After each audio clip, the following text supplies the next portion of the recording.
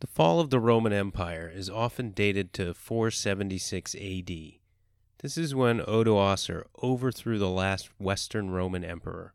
But many argue that, while this was its final moment, it had ceased to be the real, functioning Roman Empire for many years. In the East, the empire lived on, speaking Latin and acting Roman for a few centuries, before evolving into the Greek-speaking, Eastern-influenced Byzantine Empire. It was still called the Roman Empire, and for the next 1,000 years, it was usually the most powerful country in Europe. Like the West, when the Turks finally took Constantinople in 1453, its time had long passed. The empire had been mortally wounded in 1204 by Enrico Dandolo, a man who seemed to be as old as the empire itself. This is the Almost Forgotten.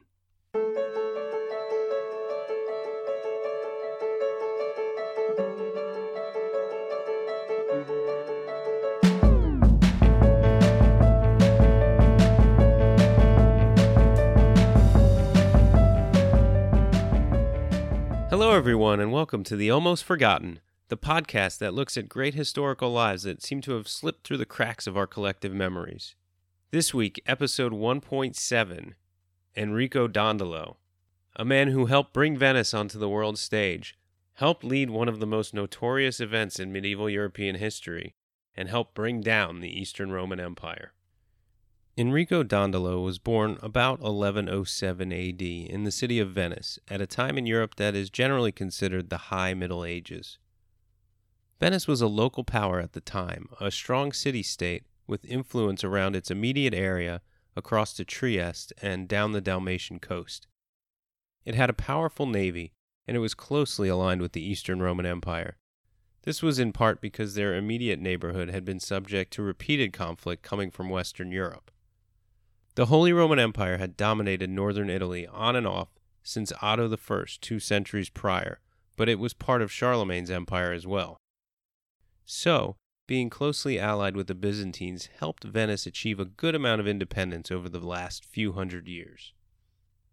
At the turn of the 12th century, the Byzantines had recovered somewhat from a disastrous 11th century that could have ended the empire. The Turks had established themselves in eastern Anatolia, and the western Mediterranean and Dalmatia were gone from their grasp. Various empires and emirates ruled northern Africa and southern Spain, while the Seljuk Turks ruled over much of the Middle East. Western and northern Europe were divided into many different kingdoms, including the large Holy Roman Empire. India may have had the largest concentration of wealth in the world, but it remained divided among many states. The Song dynasty in China was possibly the world's most powerful empire, while the kingdom of Goryeo had united Korea. In Southeast Asia, the Khmer Empire was in its golden age, while Srivijaya ruled to the south. The Ghana Empire was strong in western Africa, as was the Gao. In the Americas, the kingdom of Cusco, which would eventually unite its region as the Inca Empire, was in its embryonic stages. The Mississippian culture was in its early period in North America, while Pueblo people were beginning to build their cities in the southwest. Back to Italy, the story of Enrico Dandolo is not the story of the birth of Venice as a city of merchants and a hub of maritime trade. Rather, it is the story of the birth of Venice as an empire.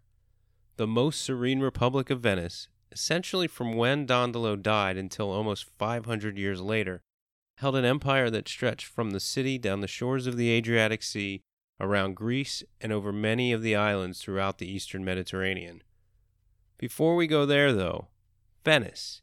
How did this unique city based on maritime trade come to be? The Stato di Mare, state of the sea, as they called it, was always linked to water. The city itself sits in a shallow, marshy bay off the Adriatic Sea, an area that actually gave us the word lagoon. Most believe that northern Italian citizens of the late Roman Empire and post-Empire fled to these small islands because they were hard to get to. Sitting in a bay, they were safe from the many invaders like Odoacer that came through Italy starting in the early 5th century. After Justinian brought Italy into the Eastern Roman Empire, the Lombards came in and conquered most of northern Italy. Venice remained within, but on the fringes of the Byzantine Empire. Though they were Western Latins, for the most part, the people wanted to remain tight with the Eastern Greeks, probably because it allowed more freedom to operate, being so far from the Bosporus. As the Franks fought to control northern Italy, Venice remained relatively protected due to its nominal allegiance to Constantinople. There wasn't enough land for Venice to create a feudal society with lords and peasants tied to the lords' estates. Instead, they took to the sea and became merchants connecting Eastern and Western Europe. The merchants built manors along the crowded Grand Canal and began to move goods between the East and the West. Not to say that there weren't significant class divisions. Someone had to sponsor the expeditions and profit from them, others had to captain the boats, and others had to build the vessels or man the oars. Sea voyages were never easy, but the Venetians became among the very best sailors in the world. Besides weather and waves, pirates were an issue, and around 1000 AD, Venice fought for and won control of some of the Dalmatian coast, with its numerous hiding spots for pirate ships. This not only demonstrated Venice's growing power, it reflected the waning power of Constantinople. By the time Dandolo was born, Venice was one of the biggest cities in Europe, with around 50,000 inhabitants. It was called upon to help defend Byzantium from the sea when needed, but still were not a major power in the region. Dandolo's family, like so many of the leaders of the city, made its money as merchants, and they were highly involved in Venice's affairs. In the 12th century, Venice was experiencing a significant growth in trade. They were allowed to operate tax-free in Constantinople, and they did so in earnest, which wasn't always well received. Roger Crowley, author of City of Fortune, explains the view the Byzantines held of them. Quote, "With this wealth came arrogance and resentment. The upstart Italians, with their hats and their bearded faces, were wealthy, arrogant, unruly, boorish, and out of control." Unquote. As the city grew in prestige, Dandolo's uncle became an important man thanks to his success as a merchant. And like Dandolo, his name was also Enrico Dandolo. And since this story is full of Dandolos, I'm only going to refer to the subject of this podcast as Enrico or as Dandolo. As far as his uncle, in order to avoid confusion, we'll call him Uncle Rico. Without getting into too much church politics, Uncle Rico was named the Patriarch of Grado in 1134 AD by the Doge of Venice. This was a position that made him the papal authority in the region. Venice was pulled in different directions. The people were part of the Latin Church, but the government was closely aligned with Byzantium, which didn't submit to the Western Pope. Uncle Rico had an eventful tenure as the Patriarch, and, like most Dandolos, he lived to a ripe old age. He helped reform the church and was a powerful figure in Venice. In 1147, the Normans captured Corfu, a Greek island controlled by the Byzantines, and started attacking other Greek cities. Venice was asked to assist with the defense of the empire, and responded. A Byzantine empire free of invasion and plundering was one that was more lucrative for Venice's trade, and the Normans were threatening Constantinople itself. The Pope was also in conflict with the Normans, despite their religious ties, and was working together with the Byzantine emperor, who was also supporting a crusade. But Uncle Rico opposed this Venetian-Byzantine alliance, despite the fact that the Pope did not. Uncle Rico was putting his religious conviction ahead of politics. He didn't want Venice to align with the heretics in Constantinople. For his obstinance, he was exiled from Venice, along with the rest of the Dandolos. The Pope eventually supported him and excommunicated all of Venice, but by then Constantinople had been saved, so Venice was rewarded with a big old chunk of land added to the Venetian quarter in the capital. A new Doge, keen to get the city unexcommunicated, rescinded the exile order for Uncle Rico. In 1149, he swore that the secular government would stay out of the church's affairs from now on, so no more doges appointing patriarchs or exiling them. But it also meant that the church was mostly done having direct influence on running Venice, although the city remained eager to keep the Pope happy. By 1151, the Dandolos were all back in the city, rebuilding their burnt-down houses. There, while Uncle Rico was a well-respected member of the clergy who no doubt held some personal influence on the leaders of government, it was his brother Vitali and our Enrico Dandolo's father, who next built up the family reputation. Vitali became a judge in 1156, a position that was part of the Doge's small council. There were 3 judges that advised the Doge, and while the position was only held for a year, there were no term limits. Vitali was a judge for much of the next 2 decades, helping to reform the Venetian state. He was a highly influential and prominent member of the very highest level of the city's leadership. Meanwhile, Vitali's son Enrico has been notoriously absent from this tale so far, and it's now like 50 years since he's been born. Well, some people are late bloomers, all right? In fact, Dandolo wasn't mentioned much because he was, in essence, working under his father. Vitali was the head of the family, and administratively, Enrico wasn't technically in charge of anything. Vitali was the leader and the sons were his lieutenants. That's not to say Enrico wasn't busy, involved in all the affairs of state, and doing important things himself, but there's little record of it. There's also little record of his wife, but we do get one snippet of information in a document from 1183 concerning some of his affairs as he was getting set to leave the city, that her name was Contessa. How bad could that be? We also know that he had at least one child, a son named Ranieri, who would play a role in the affairs of state himself. And we know that Enrico did go on some diplomatic missions to both Constantinople and Alexandria, which was under Saladin's control. This was usually about making sure the Venetians living and working in the Latin quarter of these cities were being treated properly. Enrico's time to enter the spotlight came in the 1170s, when Venice came into conflict with Byzantium. Going back, in 1162, Venice's real rivals, the Genoese and the Pisans, were expelled from Constantinople. It may have had to do with alliances and conflict with Byzantium and Holy Roman Emperor Frederick Barbarossa, or maybe the fights between the 2 groups in the Latin quarter of the city. Either way, it gave Venice free rein as the seagoing merchant traders in the city. That is, until it didn't. In 1170, the quarrel was settling down, and Genoa and Pisa were allowed to resettle their areas in the city. The Venetian merchants there weren't, let's say, thrilled with the idea, and went ahead and attacked the Genoese quarter. This set into motion a plan by the emperor, and on March 12, 1171, the Byzantines arrested and seized the property of all Venetians in the empire they could, over 10,000 people. Being expelled from Constantinople was more damaging to the Venetians than the Pisans and the Genoese, because they had less trade with the Arab world than their rivals did. But the Doge and the judges, including Vitali, preached caution in response. The people of the Republic of Venice, however, would hear nothing of it. They demanded war, and the city built over 100 warships and took to the sea. They visited their vassal cities on the Dalmatian coast, including several that thought the time was right to exit from Venice's orbit, and reasserted control there. They laid siege to Chalcis on the Greek island of Euboea, where the Byzantine governor assured them that a negotiated settlement was achievable. So they lifted the siege, and the fleet, which included the Doge himself, waited on a nearby island. But the emperor was playing them, and refused to see Venice's envoys. Over and over, it seemed that he wanted to talk, only to delay any discussions. Meanwhile, plague swept over the Venetian camp, and its war fleet was starting to weaken.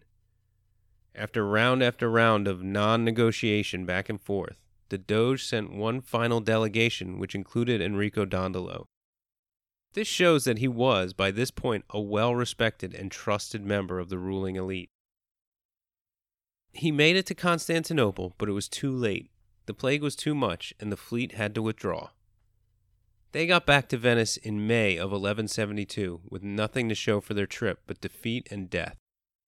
The Doge, who never wanted to build this attack force, but also let his opportunity to lay siege to Chalcis and punish Byzantium slip away, was killed by an angry mob. As the crowd stood over his body, they all realized they'd made a huge mistake. The result was that the power of decision-making shifted away from the people. They wanted the wise old men to lead them, so they gave the power to appoint a Doge to a select group of city leaders rather than through public acclamation. Not that the leadership was a bunch of young revolutionaries before this moment, but the Doge no longer really operated at the discretion of the people, so to speak. It set Venice up to be ruled by an oligarchy. The new Doge, meanwhile, had another mission for Enrico. He was sent to Italy to scare Byzantium by negotiating a treaty of friendship between the Normans and Venice.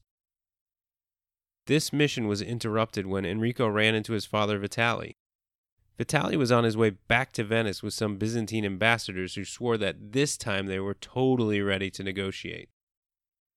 Nothing came of this, so Enrico was sent out again, this time to Alexandria, to catch up with the Norman king William II, who was supposed to be capturing the city. But William didn't succeed and had left by then. Dandolo, though, stayed in Alexandria. It gives us an idea of the state of Venetian affairs that he went there to talk to a Christian king supposedly besieging the city, found him absent, and still had affairs to attend to in the Muslim city. There wasn't a significant Venetian presence in the city, but there was some, and since they were persona non grata in the Eastern Roman Empire at the time, being nice to the Arabs wasn't a bad idea. It was the winter of 1174 to 1175, and Saladin was in the city. He had helped defend it. Enrico may have even been part of discussions around a treaty of some sorts between the two powers, signed in 1175. Once again, Constantinople assured Venice that it was now time to send an envoy to the city, and Vitali, now in his early 90s, was chosen. Once again, the emperor said, never mind, and Vitali was forced to wait, hoping to free his countrymen. He died while waiting, and was buried in the city. It was 1175 AD, and Enrico was now nearing 70 years old. He finally was able to take his place as the leader of his family. He had two brothers who were also formidable, connected, and respected. His brother Andrea was serving as a judge in the Doge's court, but when Enrico returned to the city that year, Andrea stepped down and Enrico took the position. Dandolo was now in the Doge's inner circle. He also, around this time, began to lose his eyesight. There are many reasons why this may have happened, and some fanciful theories, but it's often blamed on the emperor from when he was in Constantinople. Thomas Madden, in his biography of Dandolo, lays out the very logical case that this probably wasn't what happened, and he probably wasn't blinded on purpose. Besides never actually meeting the emperor, he most likely was still able to see on this trip he just took. Madden even examines Dandolo's signature, which looks great early but degenerates quickly. By 1176, though, most of his vision was gone. As Madden says, the explanation given by Dandolo himself makes the most sense, that it was from being hit in the back of the head, perhaps from all the activities of being on a ship, which can affect signals to the brain, a condition called cortical blindness. Quote, "While it is perilous to make a medical judgment on one who has been dead for 8 centuries, the evidence does suggest that Enrico Dandolo suffered from cortical blindness caused by a blow to the back of the head." Unquote. His eyes always appeared healthy to those who met him. He didn't look blind, but it seems he lost most of his eyesight within the space of about 2 years. In 1178, the Doge was very old and nearing death, and took the opportunity to retire to a monastery. The Doge's council selected the 4 men who would pick the 40 electors who would pick a new Doge. Dandolo was one of the 40 electors chosen, and these electors were presented to the people for approval, rather than the Doge himself being presented for approval. The new Doge, Orio Mastropiero, was an old ally of the Dandolos, and had served as one of the other judges alongside Vitali Dandolo for many years. But he did not keep Enrico Dandolo on as one of the judges despite this friendship. This may well have been because of his blindness. He was essentially being forced into early retirement. At only 70 years old, too. Dandolo was still a community leader, and he was still a valued asset to the Doge, though, as we'll soon see. In 1182, Venice was still essentially at war with Byzantium when a new emperor came to power. Andronikos Komnenos, the new autocrator, Basileus had fallen out of style as the term, had usurped the throne in a wave of anti-Latin sentiment. the mob set upon the Westerners in the city, and the event, known as the Massacre of the Latins, was horrific. It is estimated that 60,000 men, women, and children were killed or displaced. This distanced Genoa and Pisa further from Constantinople. Venice, still relatively absent from the city, was much less affected. It isn't clear what talks were held leading up to it, but soon after, the emperor released all Venetian prisoners who had been held for a decade. He also promised reparations and welcomed Venice to again set up in the Venetian quarter of the city. The Latin area must have been eerily empty at that point, but the temptation to be the only Italian seagoing merchants there was too great, and they returned. Uncle Rico, who was still alive at 100 years old, was in charge of the church diocese for the city. They of course had lands and properties to attend to, so he sent Dandolo's brother, Giovanni, to oversee the church's affairs there. Dandolo accompanied him, chosen by the Doge to help administer Venice's newly re-established presence. Yeah, he wasn't a judge, but he was trusted and respected enough by leadership to be appointed as one of the 3 legates that would go and help oversee this transition. Afterwards, in 1185, the brothers returned to Venice, and Enrico Dandolo spent the next few years attending to family business. In 1188, Uncle Rico finally died at the ripe old age of 1,000,000 after serving as patriarch and subsequently influencing politics and religion in the city and the region for over 50 years. In 1191, Dandolo was again asked to serve the state, and he was sent to negotiate a treaty with the city of Ferrara. It was considered a success, and this helped set him up as a man who could still be counted upon despite his age and his complete blindness.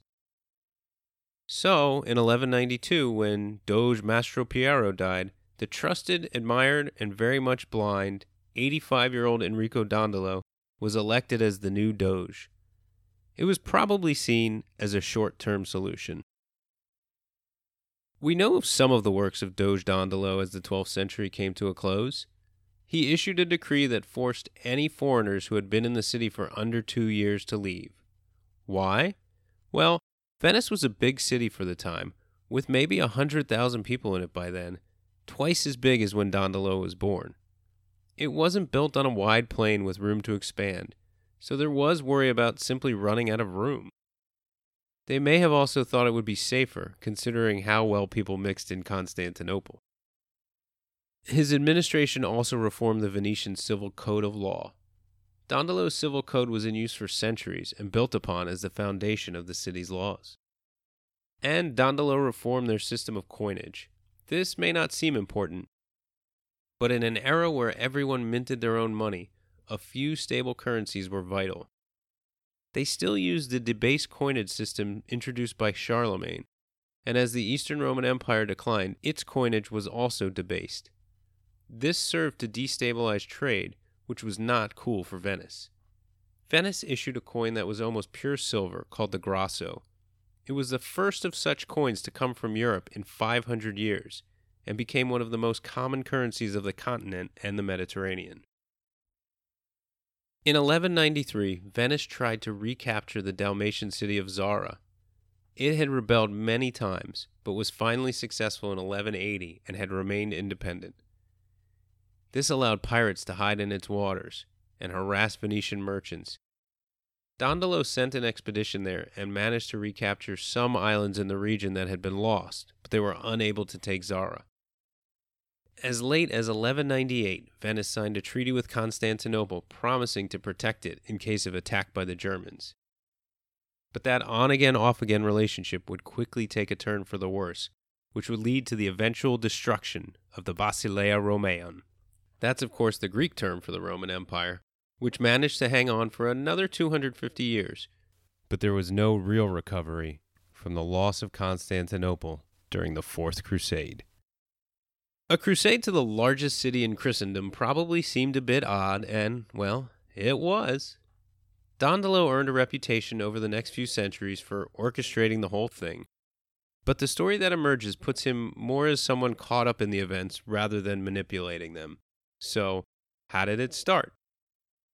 In 1187, a Kurdish-born sultan of a new Egyptian dynasty had reconquered much of the Levant, pretty much destroying the Crusaders' kingdom in Jerusalem.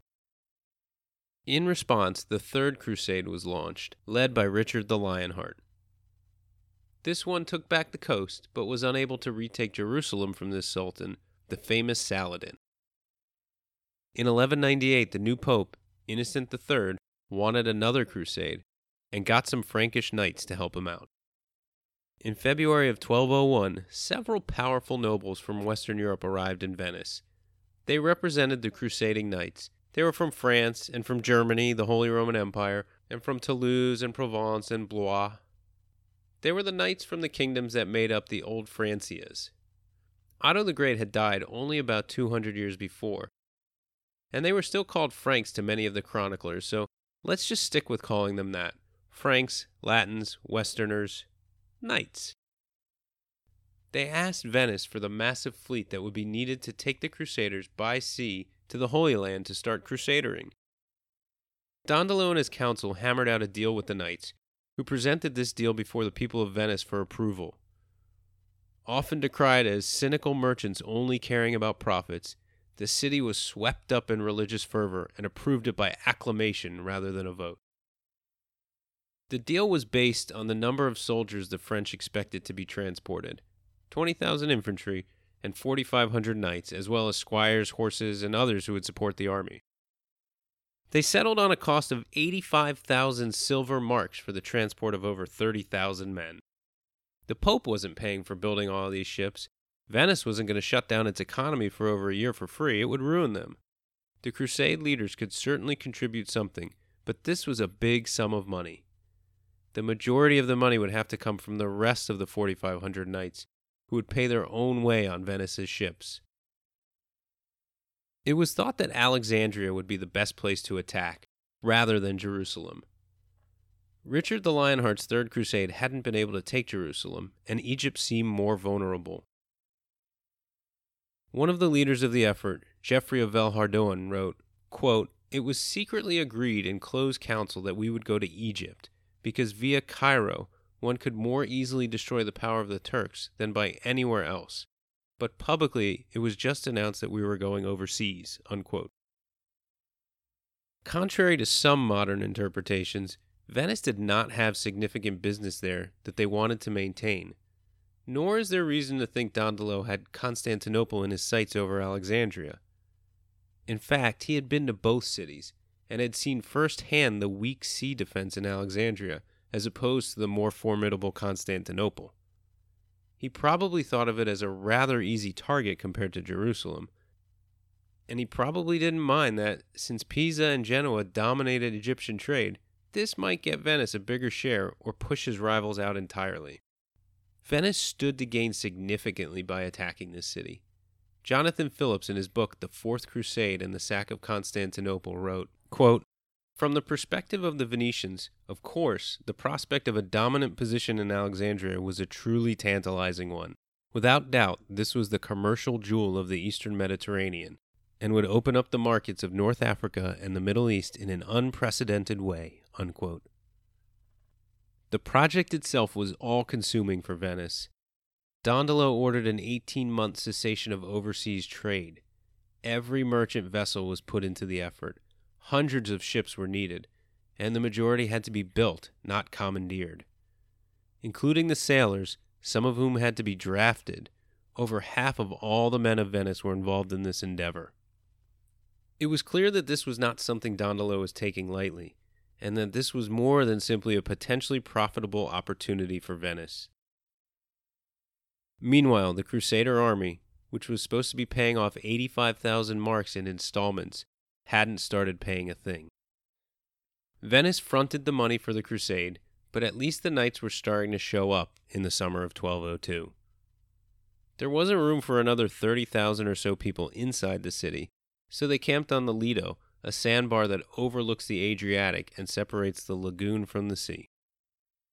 Venice had made enough ships, but the whole thing started to unravel as it became clear that the Pope and the Frankish counts hadn't made enough crusaders. The militant religious zealots were supposed to leave their homes for Venice in April of 1202, By July, only 12,000 of them were there. Not enough crusaders meant not enough money, and Dandolo was not particularly happy. Dandolo went out to the Lido in late summer and asked for payment. The Frankish knights collected what money they could, but did not have half of the 85,000. By the end of August, the leaders of the crusade who had promised all these people eventually gave all of their money and all that they could borrow. This got the total to 51,000 silver marks, still well shy of the 85,000 promised. Like it or not, Venice was funding 34,000 marks for this venture. So, Dandolo decided the Crusaders would have to make it up to him, somehow, and he had just the idea. Whether or not this was part of the initial plan, Dandolo was never comfortable with sending out all of Venice's fleet while Zara remained an enemy. Venice's shipping would fall prey to pirates hanging out there, as they'd be unable to police the area, with most ships going to the Holy Land. He suggested to the Crusaders that if they captured Zara, it would be a great place to spend the winter, and Venice would allow the remaining money owed to them to be forgiven, at least until they took all that money from the Holy Land. The leadership agreed, and in early October the fleet left for Zara. As they left, the ships included the blind Doge, whose age is pretty reliably dated to about 95 years old. He left his son Ranieri in charge as Vice Doge, and joined the crusade as one of the commanders. Although it was built specifically to attack Alexandria, with ships designed to take on the Ayyubid dynasty's navy and transports built to land on the sandy shores there, Zara was not a big city. They arrived there in November, and Zara offered surrender. As Dandolo conferred with leadership, some of the knights who weren't in on the plan refused to attack the Christian city. A letter from the Pope arrived, forbidding the attack. These knights sent the leaders of Zara away to defend the city, promising they wouldn't attack. In the end, Dandolo was able to call on the oaths they swore in Venice to get most of the knights to lay siege, although a few remained steadfast and didn't join in the attack. Zara was taken, and the Crusaders stayed there for the winter, until favorable seas would allow them to go to Alexandria. Except in January, Boniface of Montferrat, a northern Italian margravate of the Holy Roman Empire, showed up in Zara. He was the actual leader of the crusade, and he had with him a young Byzantine prince named Alexius Angelus. Angelus's father, Isaac II, was the Byzantine emperor, until Isaac's brother, Alexius III, overthrew him. Isaac was blinded, and Angelus escaped to the court of his brother-in-law, Philip of Swabia. Philip was one of the rival claimants to the German throne. Angelus befriended Boniface and convinced him to help him overthrow Alexius III. Together, Boniface and Angelus showed up in Zara, and Angelus promised 200,000 silver pieces and conversion of his empire to Latin Christianity if they would only help him regain his stolen throne. He also promised to raise an army to help with the crusade. It was a huge risk. The Venetians knew about Byzantine politics. They had seen plenty of dynastic struggles in Constantinople, and it was risky to get involved in one. But Angelus assured them that they would all be welcomed as liberators, or something to that effect. Again, Dandolo often gets pinned as the one who plotted this the whole time, and people are quite passionate about who designed this adventure. For centuries since the event, Dandolo was always painted as a conniving conniver, who had the diversion to Zara and the next diversion to the Bosporus as his plan all along. Thomas Madden is a staunch defender of Dandolo, and points out that the only contemporary view of Dandolo as an evil genius was from a Byzantine scholar who was victimized by the crusade. As for other contemporary accounts, they are his non-Venetian compatriots on the crusade. From Madden's article, Outside and Inside the Fourth Crusade, quote, Geoffrey de Villehardouin, who knew him personally, describes him as an old man who could not see but was very wise, brave, and vigorous. Robert of Clary mentions him twice as a right worthy man. And Gunther of Pyrrhus, who based his work on the memory of his crusading abbot, praises Dandolo for his intelligence and wisdom, unquote. This is neither the description of a definitive crusader taken up by conversion fever or that of a lout. A smart man whose understanding of realpolitik allowed him to succeed as events unfolded before him, that might be the best description. Anyway, Dandolo didn't dream up this whole crazy thing. It was a proposal brought to him by the Frankish leaders of the crusade. Many of the knights did not want to go, but their leadership was on board with it. It was Dandolo who needed to be convinced.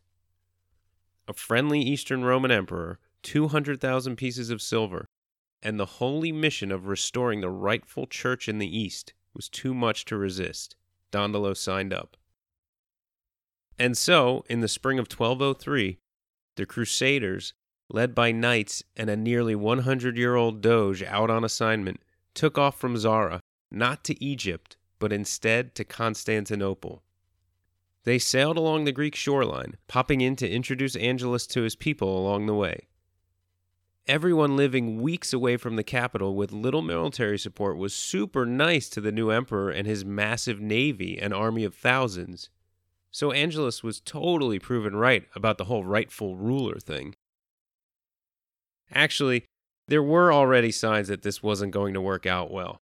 In Corfu, off the western Greek coast, they were barred from entering the city, and the local bishop remarked that the only thing that should give Rome primacy over the Eastern Orthodox Church is that the Romans were the ones who killed Christ. Dandolo, I believe, called it a, quote, sick burn, unquote. They left Corfu, and on July 23rd, they arrived outside of Constantinople, which must have been a mind-blowing sight for the Franks. According to Thomas Madden, you could fit the 10 largest Western European cities within its walls. Dandolo advised that marching against the city's impenetrable land walls was probably not the way to go, them being impenetrable and all. He counseled to take the nearby islands and set up camp. The leaders of the French knights were young, many in their 20s.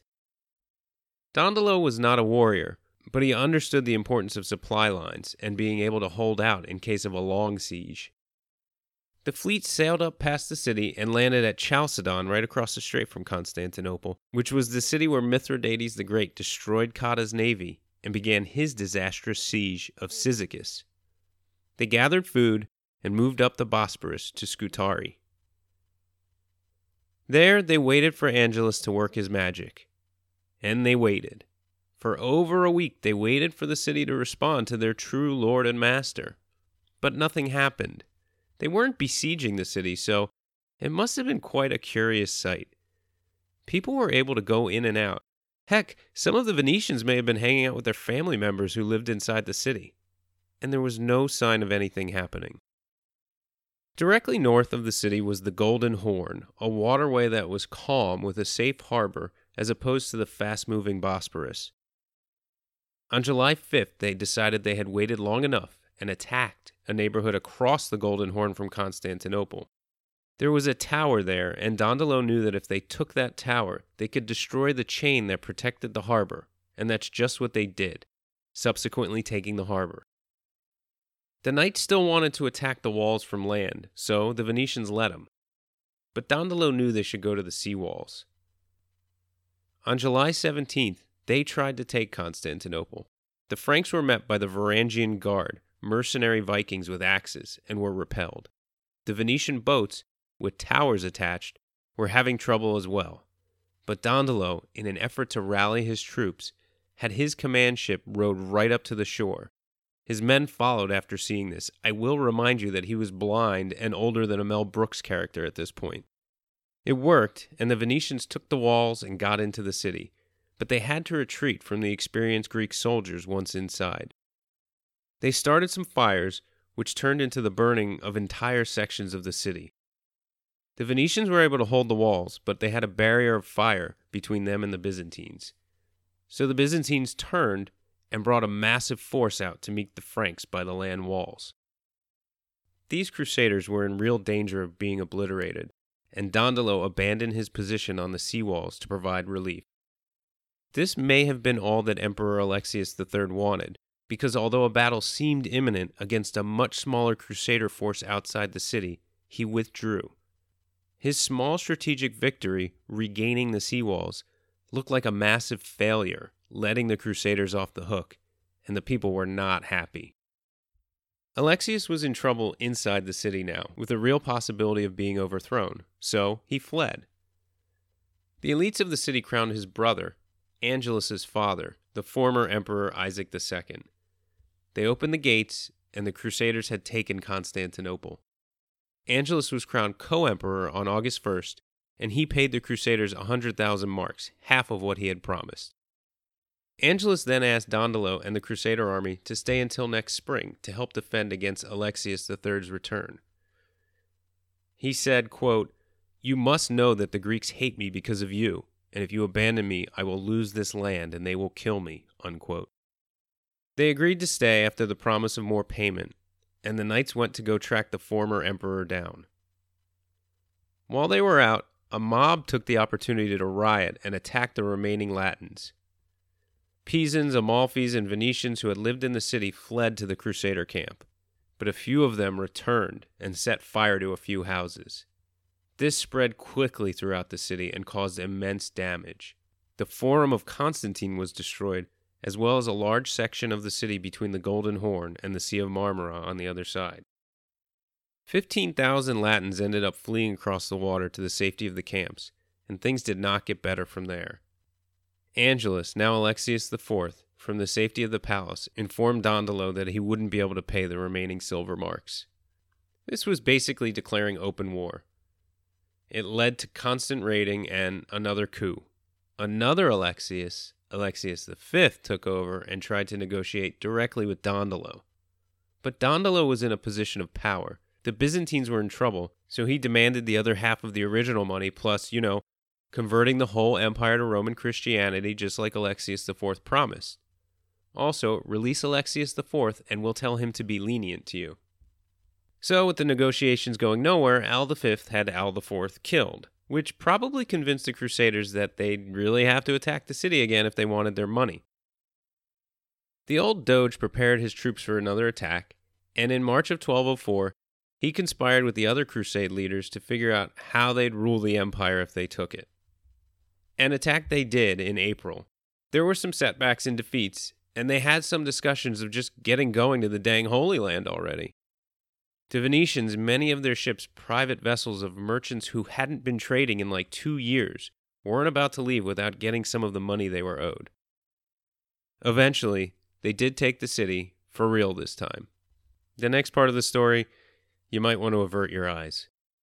To say Constantinople was looted would be like saying Dandolo had a few years under his belt. Just imagine the treasures of this city, which had been perhaps the richest and maybe the most important city in the world, at least in Western Eurasia, for 8 centuries. No doubt it also had items that were brought over by those leaving Rome when power shifted east, and more when Justinian retook Italy and there was no doubt where the Roman capital was. You might be talking about 1,200 years of artifacts and treasures. Those 4 giant bronze horses outside of St. Mark's Basilica, the symbol of Venice, yeah, we don't know exactly when they were made, but they may have been around since Constantine's time, or even earlier, in Rome. Dandolo sent those back to Venice. The invaders marveled at the sight of Justinian's body, which supposedly had not decomposed for 700 years because it was in an airtight tomb. And then they cracked the tomb open to steal anything of value. Ancient imperial artwork and Christian relics, some over 1,000 years old, were stolen, but most were probably just destroyed or melted down for the metals. Needless to say, many were killed, and the attackers, sacking what had been the greatest city in Europe for the last 3/4 of a millennium or more, became quite wealthy. The empire itself was now under control of the Westerners. Today, this is known as the Latin Empire. The fleeing Byzantine leadership created the Empire of Nicaea on Anatolia, and they eventually recovered Constantinople in 1261, over 55 years later. But they never did regain the power they had before the Crusade, and eventually were overrun by the Turks. As for Venice, they purchased Crete from the new Latin Empire and were awarded the western portion of the empire, including western Greece and modern-day Albania. Dandolo also sent his nephew to secure the many islands of the Aegean Sea, as the Genoese were swooping in to try and take advantage of the chaos. His nephew did take the islands, in the name of the Latin Empire, of course, but these were so closely aligned with Venice that they eventually became vassals of Venice itself. Dandolo took a ton of money and treasure for Venice, and he secured exclusive trading rights, but he did not try and turn it into a vassal state. At one point, in early 1205, when the Crusaders were out fighting and trying to keep their new empire intact, Dandolo was the only leader in the city. But when the Crusaders tried to take the nearby city of Adrianople, they ran into trouble, and Dandolo went out with troops to fight. He was now maybe 98 years old, running toward the thick of fighting. The Byzantines, with some Bulgarian help, had defeated the Latin army handily. With real fear that they would not be able to escape, they turned to Dandolo, who orchestrated a Dunkirk-like retreat. They got to a small city on the shore after a few hard days' ride, and eventually made their way back to Constantinople. The battle and the ride did not do Dandolo well, and his body was unable to hold up to the rigors of these latest events. He ended up dying from a hernia which led to a blockage of his intestines in May of 1205, at nearly a century old. He was supposedly buried in the Hagia Sophia, although there is some evidence that casts doubt on that. After his death, his son, Ranieri, stepped down from acting Doge once they had elections. But Venice was not the same place as when Dandolo was born. Adding to their spoils from the Fourth Crusade, in 1205 Zara negotiated a peace settlement with Venice, pulling them into the city's orbit. They had a real empire now, stretching from Venice northeast along the Adriatic shoreline around to Turin, down the Dalmatian coast to the southwestern tip of Greece, with many islands in the eastern Mediterranean under their control as well. Venice got all the power, wealth, headaches, and wars associated with this empire. They grew from being one of the more wealthy Italian cities to a major power in Europe, despite not holding significant lands, at least in terms of square miles. They were heavily involved in European and papal politics, a rivalry with Genoa, and wars with the Ottomans. The Ottomans eventually gained the upper hand for good in the early 1700s, when Venice lost any hegemony outside of its immediate region. Napoleon put a final end to the most serene Republic of Venice, dividing its territories between France and his rival Austria under the Treaty of Campo Formia. Dandolo's time as Doge was completely transformative to Venice and the whole of the eastern Mediterranean. Thomas Madden, who wrote Enrico Dandolo and the Rise of Venice, had this to say about him. Quote, "He stood at the center of events that transformed the Republic of St. Mark into a maritime empire and fundamentally altered the Mediterranean world. He was also blessed with a colorful character. When elected to the Dogeship, he was already in his 80s and completely blind. Nevertheless, he remained a man of vigor with a sharp intelligence and plenty of practical wisdom." Unquote. Further, he says, quote, "Although Enrico Dandolo would long be remembered as a hero in Venice, not everything he accomplished was welcome or wanted at the time. In the end, the enormity of events would force the Venetian government to extend its reach into the Aegean, thus transforming Venice once again, now into a maritime empire." Unquote. Enrico Dandolo had been born into a family of prestige and power, but had not taken a significant role in the politics of the city until he was nearly 60 years old. But after that, he spent more than the next 40 years turning the wealthy city-state into a true European power, and managed to bring down the Roman Empire in the process. Thank you for listening. I hope you enjoyed this episode. As always, you can find maps and pictures for this episode and the others on the website, almostforgotten.squarespace.com. If you have any questions or comments, please do email me at almostforgottenpodcast@gmail.com, and you can find me on Twitter at @thealmostforgot. No forgotten on that one. If you enjoyed this, please do go to iTunes and rate and review the podcast. It is much appreciated. And please join me next time when we move east to Southeast Asia to see the rise of another powerful maritime empire based on trade. Thanks again for listening.